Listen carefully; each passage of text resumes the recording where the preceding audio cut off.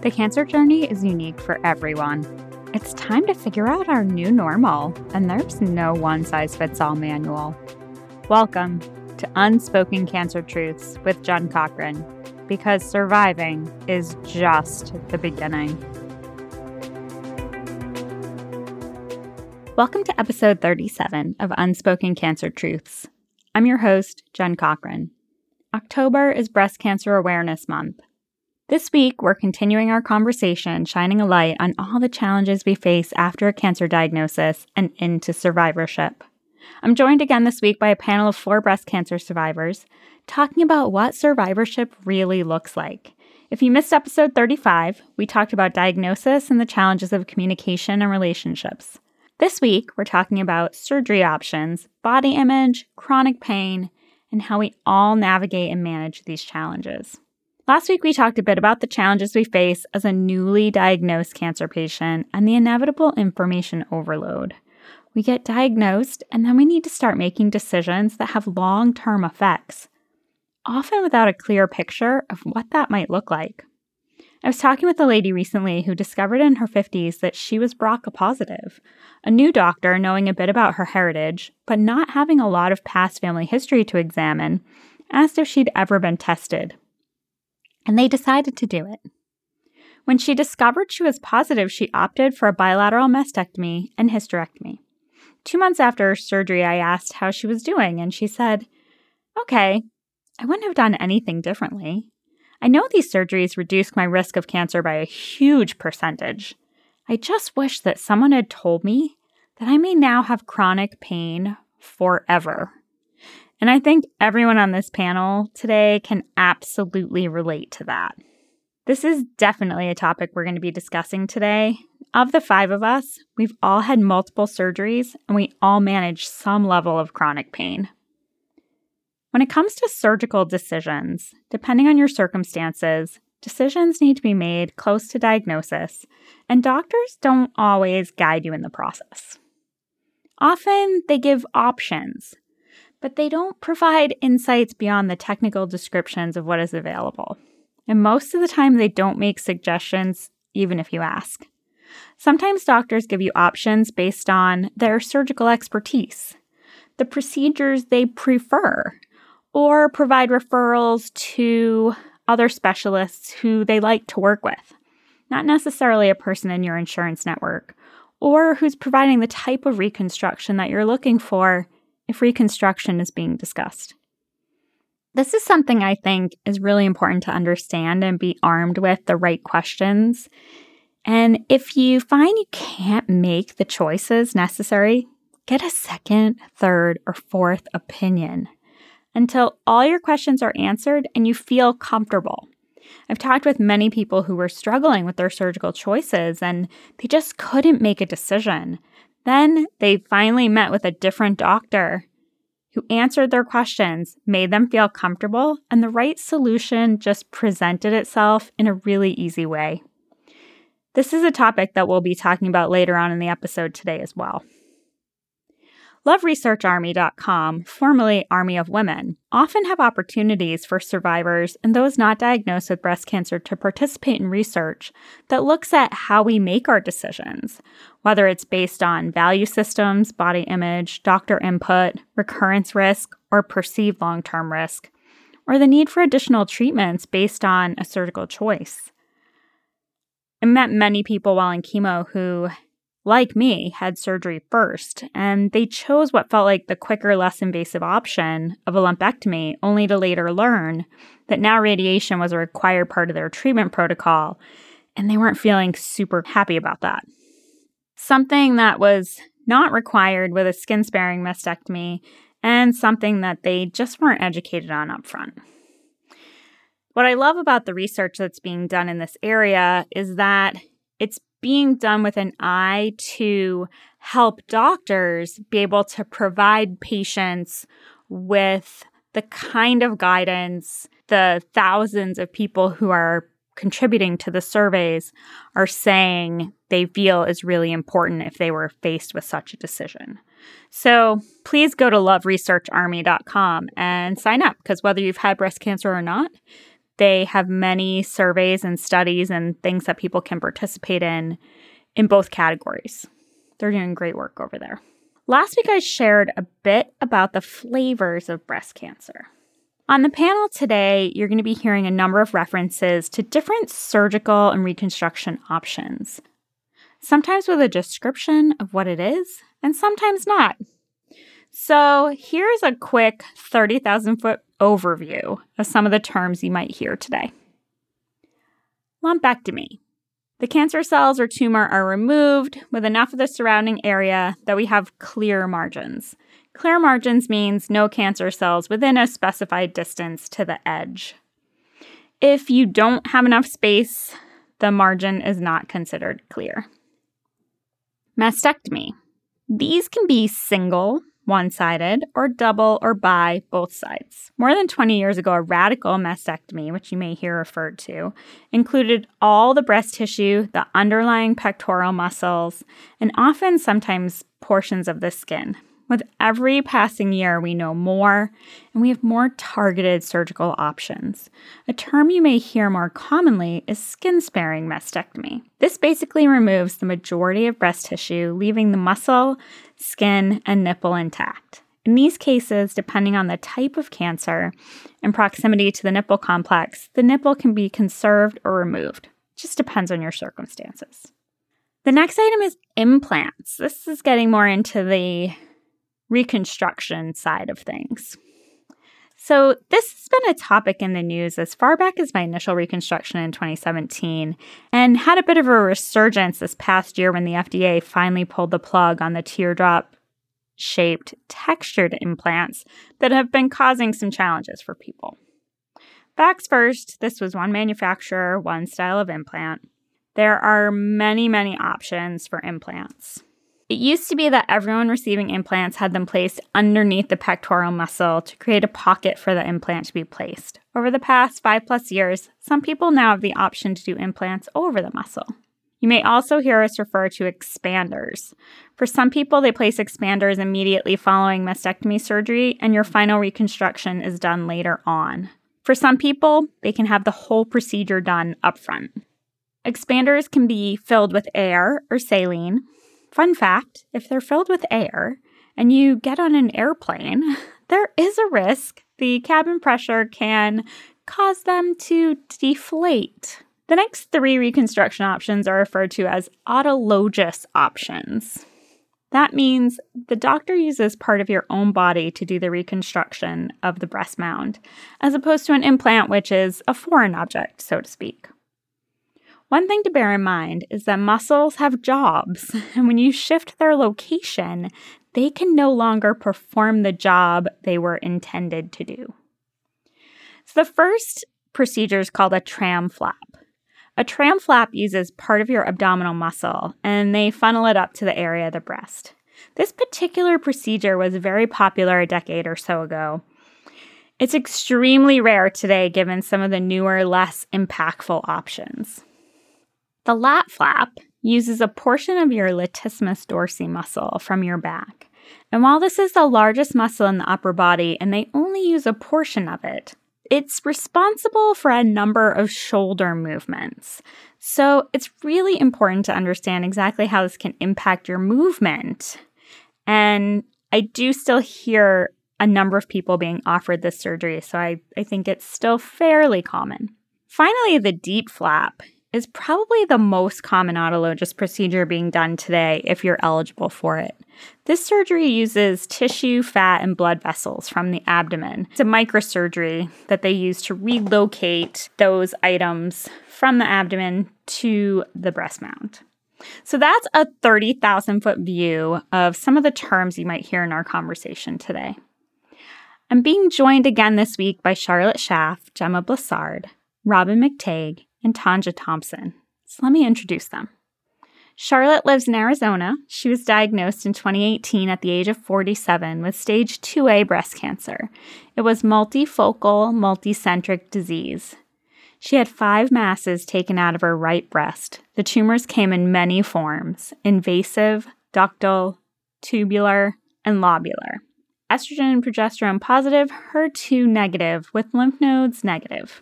You can hear our full interview in episode 17 of the podcast.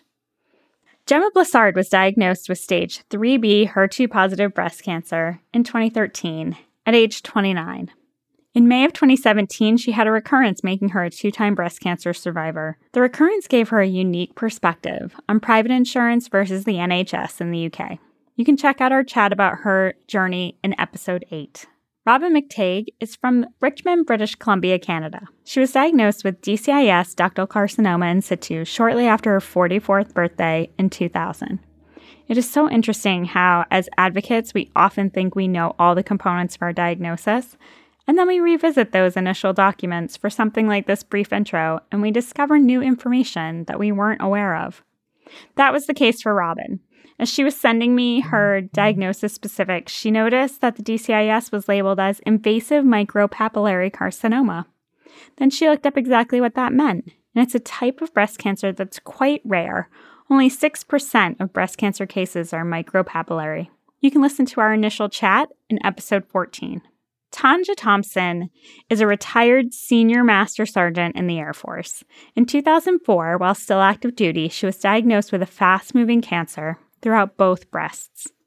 At the time, she was reasonably quiet about her diagnosis. At the 5-year mark, a time that usually signifies a reduction in our recurrence risk, she found a suspicious lump.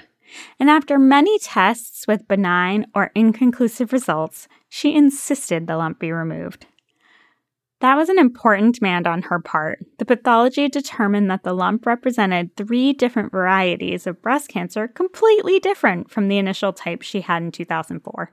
From that time forward, she's become an advocate for screenings and teaching patients the importance of advocating for yourself. You can listen in on our conversation about her experience in episode 22. This week, we're continuing our conversation about the challenges of survivorship. We're talking about body image, surgery options, and the realities of chronic pain. After a quick break, we'll jump into this week's chat with the girls. Hi, Jen here. I hope you're enjoying the show.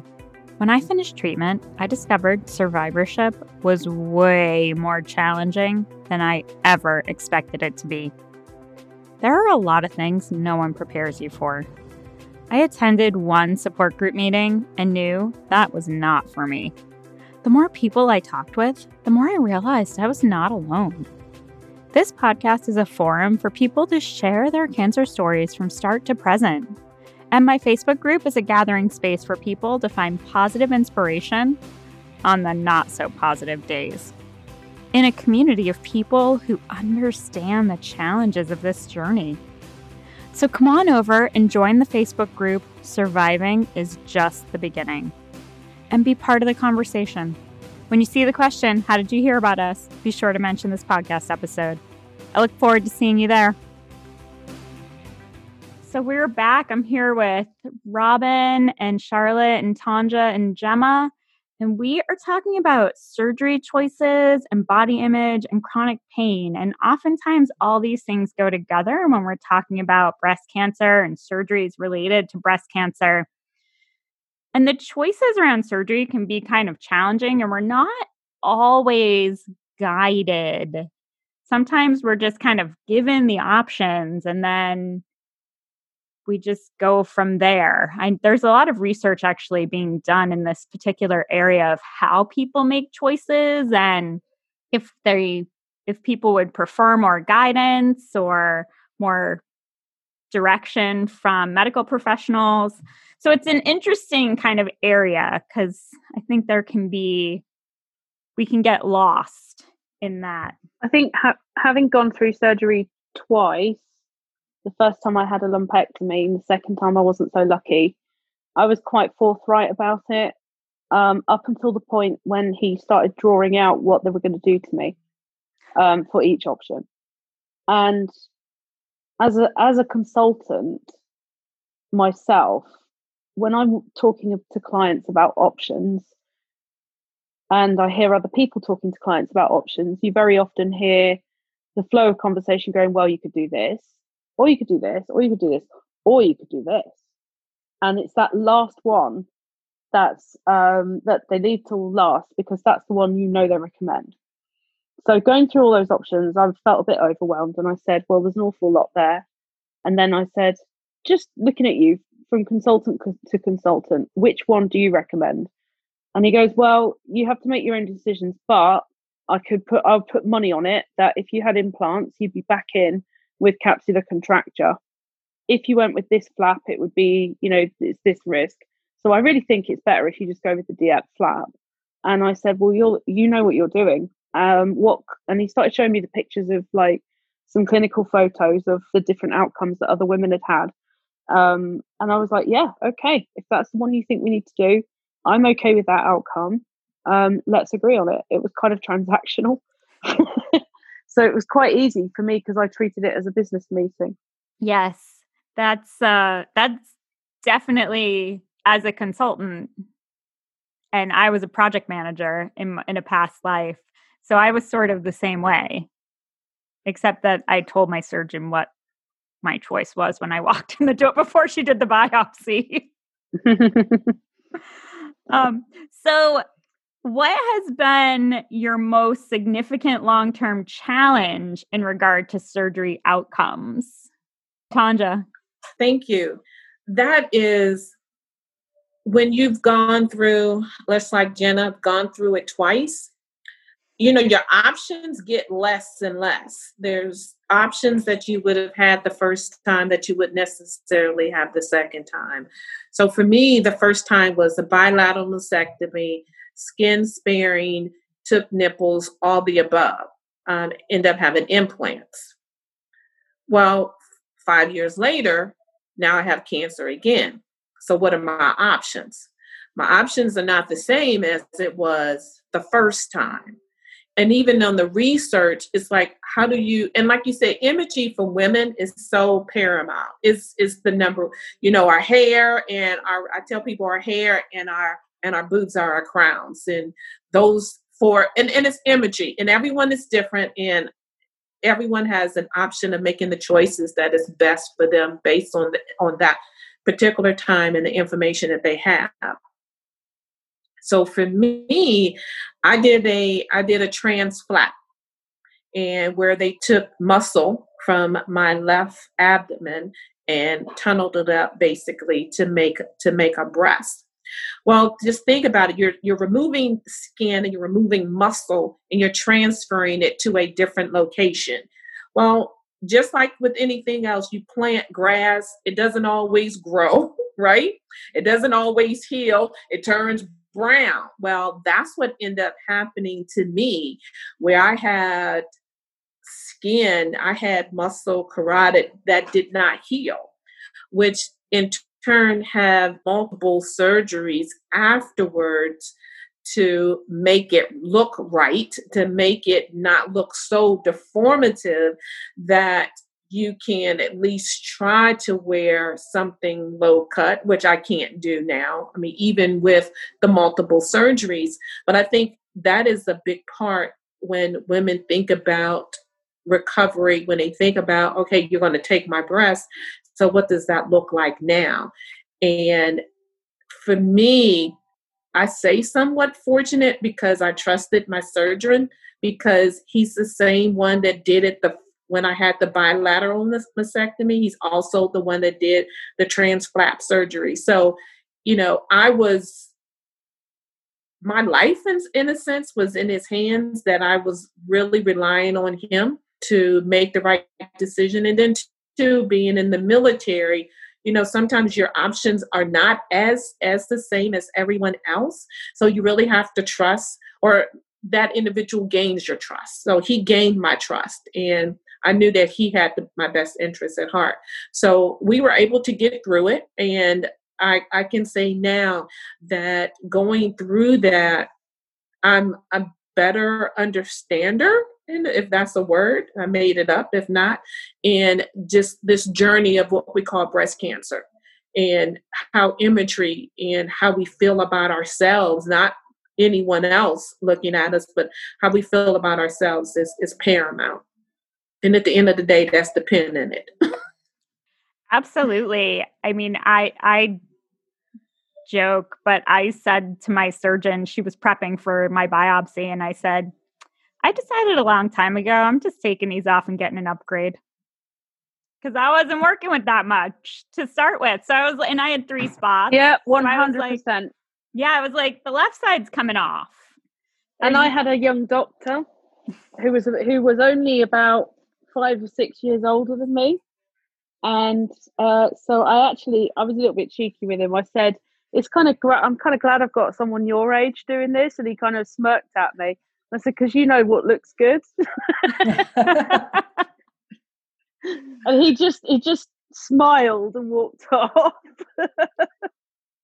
Yeah, it was funny. My husband, the night before, or after I had met with the plastic surgeon, that was the one appointment that he didn't go to with me. And he said, "This is a weird question. How do they know? Like, you're laying down on the table. How do they know that everything's in the right place?" And I said, "Oh, that's a great question. They sit you up on the table and everyone in the room discusses if everything's in the right place." And he was like, "Oh, okay." Which I thought was hilarious that A, he was curious about how that all worked, and that B, he was like, "Oh, okay, of course everyone in the room is going to be deciding if everything's in the right place."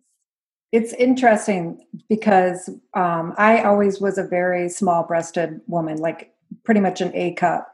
And after having 2 boys within 2 years, I was like, I'm getting me some boobs. I'm in my 40s. I need some freaking boobs. So I had an amazing plastic surgeon, a family friend of ours. They looked amazing. And so the day of my surgery, my husband took a picture of them for me. I asked him to take a picture because I'm never going to have boobs that look like that again. And sadly, I was right. Because while I didn't go through chemotherapy, and I asked them, I luckily already had enough skin that they could put the implants in as soon as I had the breast tissue taken out. The radiation totally screwed up this side of my breast. So now I have, this small, like, not small, but it's just a little rock right here. And then I have like a nice regular boob, no nipples. And the thing that really is frustrating to me now in hindsight is that I thought, well, once the scars heal, I'll get those cool looking 3D tattooed nipples and everything will be okay. But now I'm looking at my boobs and I'm like, but they're not even the same size. No, I have the same thing. I'm hoping to get a fat transfer, but I've decided not to go with nipples in the end. Yeah. That's a personal choice because I thought, well, if they don't do anything for me in terms of sensation or anything, and I'm still young, I'm 36, and I was 29 when I was diagnosed. If there's nothing there that can be useful, if you know what I mean, mm-hmm. Then who am I doing it for? I'm doing it for somebody else, and actually not myself, because personally I've lost my relationship with my breasts. So for me it doesn't really matter, and I've found that actually generally a partner I've been with, he doesn't bat an eyelid, doesn't care. I think that's at least for me. My husband says all the time, I don't care, I still love you, I love your boobs, when I touch them I get excited, that kind of stuff. But for me, all I think about is this boob looks so different than this boob. I mean, it's hard to get through that, even with your husband telling you it's okay, because I can't get through it. I don't know if anybody else feels like that. I think that's super common. I've actually heard that from other people as well. And I did not have radiation. I had chemo, but I did not have radiation. But I have started to have some contracture on my left side, which was my affected side. And which is interesting because I have another friend who also did not have radiation, and she has the same. And she describes it as like one side's a softball. Mm-hmm. And the other side is normal. Right. I'm using air quotes here because nothing's ever normal after breast all cancer. Relative. Yes. Exactly. But it's interesting because my husband also says the same. Like, and I had skin sparing, And in February of this year, I had an adjustment done on the right side because I had a lot of swelling on the right side and my port was on the right side and it was lower because of all the swelling initially. So my plastic surgeon was just going to pull everything up because I had more scar pain from my port because of that pressure of pulling. So, and then I had an interesting experience with the right nipple because that had been left and my left nipple had been taken off because the tumor was close to the surface. So they had taken the left nipple. So I had one and not the other, which I thought was super weird because no sensation, but the micro nerves sense cold. So it would respond to cold and warm. And I was like, what? What is this? Like, this is ridiculous. And there's still the amputee thing as well. You know how amputees can still feel organs? Like, I still have a memory of that. Yeah. In a similar way. So after having, and then, of course, we're put in medical menopause. So that when you're in your early 40s, like all bets are off. There's no predicting what's happening with that situation. And we were on a trip and it had been a really interesting we were on a cruise and getting to the cruise was ridiculous. And then the first morning we're there, I'm going to get in the shower and I'm like, what is going on with this nipple? And it just looked weird. Turned out, like 3 days later, after not having anything for 6 months, I started a period. And that explained what was going on with the nipple. So then I was like, we're adjusting this side anyway. Can we let's just take that off. Like, that's just freaking me out now. And there's no need for that. And it's not doing anything for me. So, which was great because my surgeon was like, sure.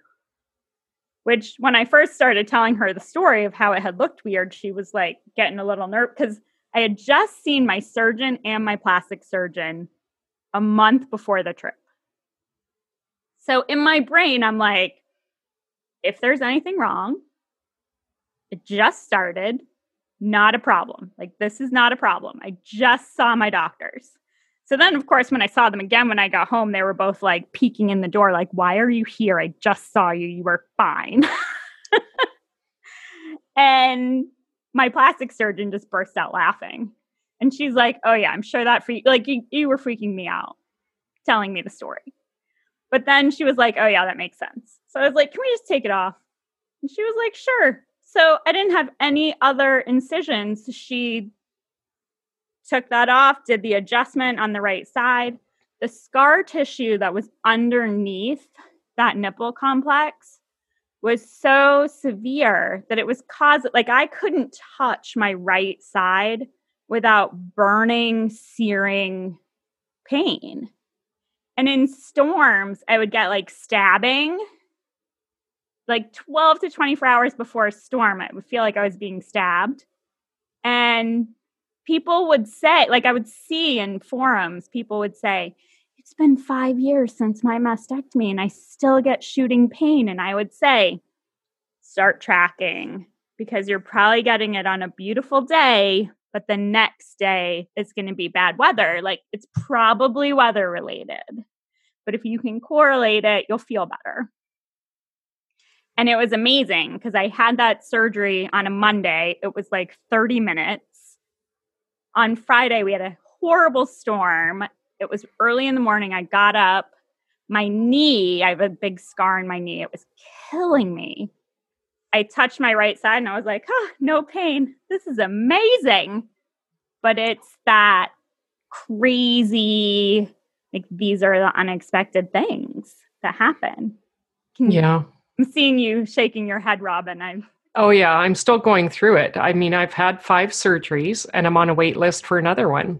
And, it just changes everything. when I first was diagnosed, it was either radiation and partial, is what they called them then, and then the full mastectomy. And it's like, okay, it's not that big. Let's go in and do the first one. 2 weeks later, we didn't get the margins clear. Let's do another one. And then for me, it was really against the breastbone and right at the bra line. So the scar tissue was really difficult to deal with because being right on the bra line, getting rid of all the underwire bras, finding the sports bras and things I could wear. But my big thing was to be able to get back to the gym because I'd go to the gym every day at lunch from work. And in those kind of flimsy things, you'd see that my nipple was pointing straight down. And I was having a real challenge with seeing myself being able to fit into clothes. And I just wanted to feel like I could have a normal wardrobe again. So I was referred to a surgeon, and I used to blame her a lot. I'm not happy about her. I didn't feel I got enough information, and there wasn't as much research out there then, but apparently 50% fail when you've had radiation. So I had the first implant, and it looks terrible. Like there's a big line and a lump, and it's not smooth at all. And it didn't drop into the socket like it normally was supposed to. And apparently that's common. And the other thing was when I went in for the consult, it was, well, don't you want the other one done? And I felt really offended. It's like, I'm not here to have fancy boobs. I'm here to feel better about myself and be able to fit into my clothes. Yeah. And so then that one started to contract, and I had problems being right-handed, and it being on my right side, I was having problem with my shoulder and my whole side. And doing mainly computer work at the time, I couldn't handle it anymore, and it limited what I did physically. All I could do was the sit-down recumbent bike. I couldn't get out walking anymore. And so here in Canada, waiting on wait lists, it's a year to get back to see the specialist if you haven't kept up that relationship, and then another year wait list for surgery. And so what she did is went and put it on top, and that was fine for a while. And then I found a new surgeon, and I just went in and said, I'm having constant pain, and I don't know what to do. I just feel so uncomfortable all the time. I'm so tight on the side. And so she suggested a lat flap, and I did the research on that, and there was no way I was going to do that. I'd had car accidents, and I was just getting functioning back in my shoulder and upper back, and to compromise it again, no way. So she was great. We had great discussions, and she said, well, we got to think outside the box. And I said, yes, absolutely. And she said, what we'll do is go in and take out some scar tissue. And so she did that, and it helped for a while. And she put in some fat to create a barrier so it wouldn't adhere to the chest wall again. And I'm still having pain and stuff. And now with all the implant recalls, and I cannot get information on my original implant. The other doctor's office was, it's in storage. And so this new surgeon has been requesting it, and I still don't have the information because I didn't know if I could be in the class action lawsuit or not. But I was one of the first ones in Canada. It was like the gummy bear kind of texture, so it was different silicone and thought to be safe. And I continue to have problems with my lymphatic system, and I really feel if I get this out, then it's going to be better. At least I can dream about that and sent that intention. So I'm on the wait list again. I saw her again last year about this time, and I said, I want it out. And she says, no problem. And she said, we can either do the full mastectomy, or you still have some tissue on the top. We can just do a reduction on the other side and have them match. And, you have time to decide. So I'm on that wait list. And of course, things are delayed with COVID. So we'll see. I'm hoping it's this year, but maybe it's next year. So that's an interesting topic as well that hopefully we'll be able to circle back on for a future segment, how COVID is affecting the different systems. And I know you mentioned that you're in Canada. On average, how long is the wait for something like this when you are approved and now you're just waiting? About a year. About a year. So that's the common. Yeah. You can go to some, like a lot of women are getting explants now, they're calling them. And I know there's a guy out in Abbotsford, I think he charges about $5,000. And I know people are going to other countries and doing it and stuff as well. But I really like the surgeon, my new one. And funnily enough, we're both Robins with a Y. And yeah, she's really down to earth. And so I'll wait for her. Awesome. So was there anything that you wish you knew up front that might have made a difference? To let myself spend more time adjusting to my body image rather than thinking the answer was the implant. And I think part of it was because my own doctor said, well, you're not that big. You can't have an implant. And then so when I saw the specialist, she says, oh, yeah. But I think plus to asking more about the size, like I think maybe if she'd put something smaller in and more around what you need to do to take care of it, like more of the massaging and stuff so it doesn't get hard, and whether that would have helped or not, I don't know. It's all in hindsight, but I think some of those pieces where really spending more time looking internally, like what is the reason for this? Are there other options? And maybe it wasn't that important to have it right then and just kind of see how things shifted over time. Remind me how long ago your original surgery was as well. I'm in my 20th anniversary next month. Oh my gosh, that's amazing. So yeah, and it's crazy how every year we're having more and more and more advances. The differences between what was offered and what was understood, I think, in that time versus now. Even now, with you mentioned challenges with the lymphatic system, lymphedema is really, really downplayed. And as a person who creates a lot of scar tissue, I also have low-grade lymphedema, and it's low-grade because I fiercely manage it and keep it in that place where it's low-grade. But it's something where we don't really, there's not enough research to really understand. And there's a lot of misinformation in that arena as well. Yeah, and I wore the sleeve for a year and a half and continued to wear it on flights and stuff afterwards for quite a while. And I had to argue with my own oncologist. He said, oh, you can't have lymphedema if you didn't have chemo. And then an article came out in the newsletter from the cancer agency that you can have it with the radiation. And now it's like, you can have it no matter what. Like there's no rhyme or reason to it, right? And you can have it years later. So like you said, there's all these kind of rules that don't really, cancer doesn't really follow the rules. It's so fascinating because your doctor said you can't have it if you don't have chemo. And my oncologist, when I had axillary cording, and during my chemo, my cord started getting longer and then receding. And then it would get longer and then it would recede. And because I had remediated my arm and I had full mobility 8 weeks after my mastectomy, when I started chemo, I knew that it was my cord. I knew I could feel it below my elbow, and then it would not be below my elbow anymore.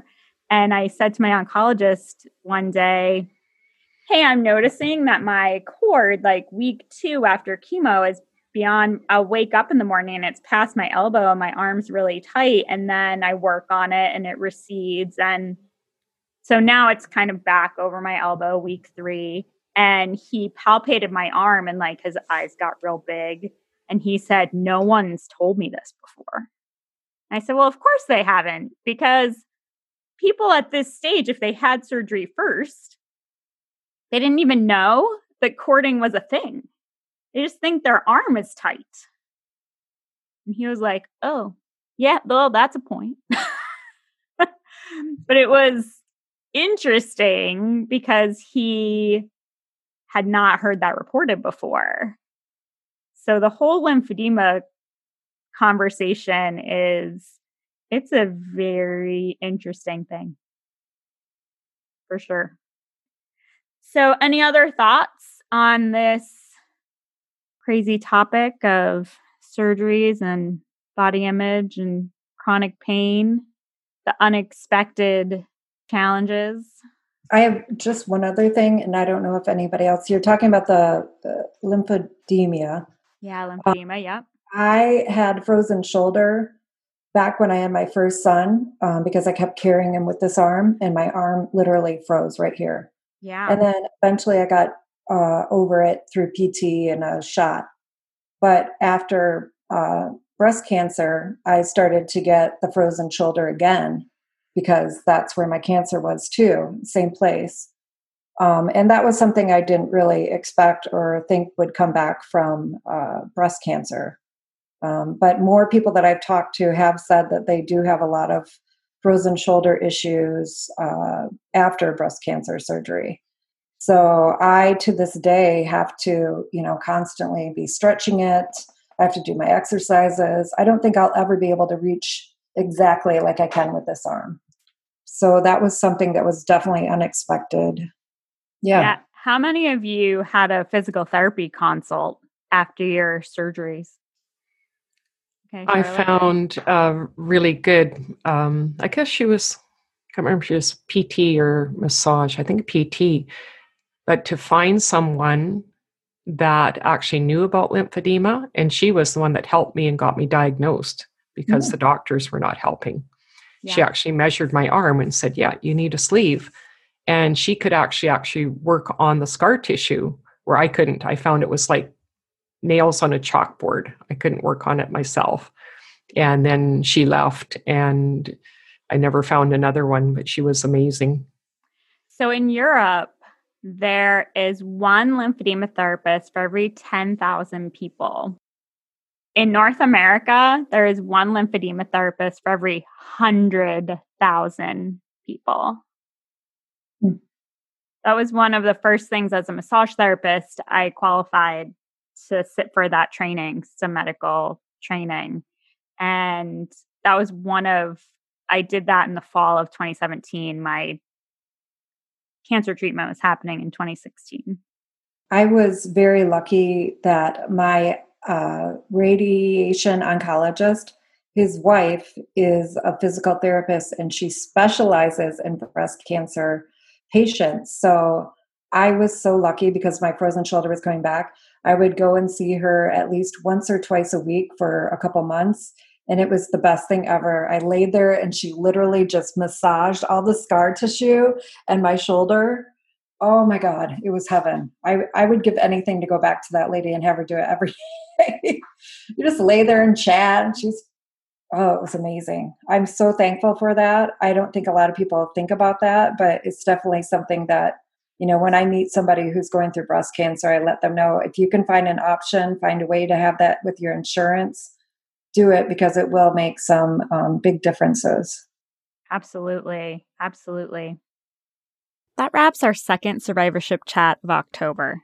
While all of us have followed a path of promoting awareness and advocacy, we've all gotten here by very different paths.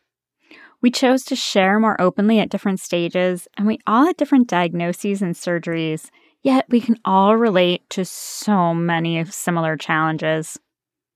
One of the most interesting parts of this week's topic for me was how we all have a different relationship with our physical body than we had before our surgery. The topic of the 3D nipple tattoos came up. The leading tattoo artist in this area is located outside Baltimore, Maryland. Now, as I was discussing my surgery earlier this year with my doctors, one suggested she could send me to see him once I had my second nipple removed. And I said, if I was going to get a tattoo, I was going to see his business associate who specializes in larger, more mural-like tattoos that replace scars from surgery with a beautiful image. For me, that resonated more. I will say, I know several people who've gotten the 3D nipple tattoos, and while they were really not expecting it, seeing themselves in the mirror when the work was done moved them to tears, and how they felt about their reflection was completely elevated. Next week, we'll be back talking about the impacts of all our treatments on our brains and the long-term memory challenges that no one prepared us for. I hope you'll listen in. In the meantime, come on over to the Facebook group, Surviving is Just the Beginning, and join us as we continue the conversation. As always, thanks for listening and have a great week.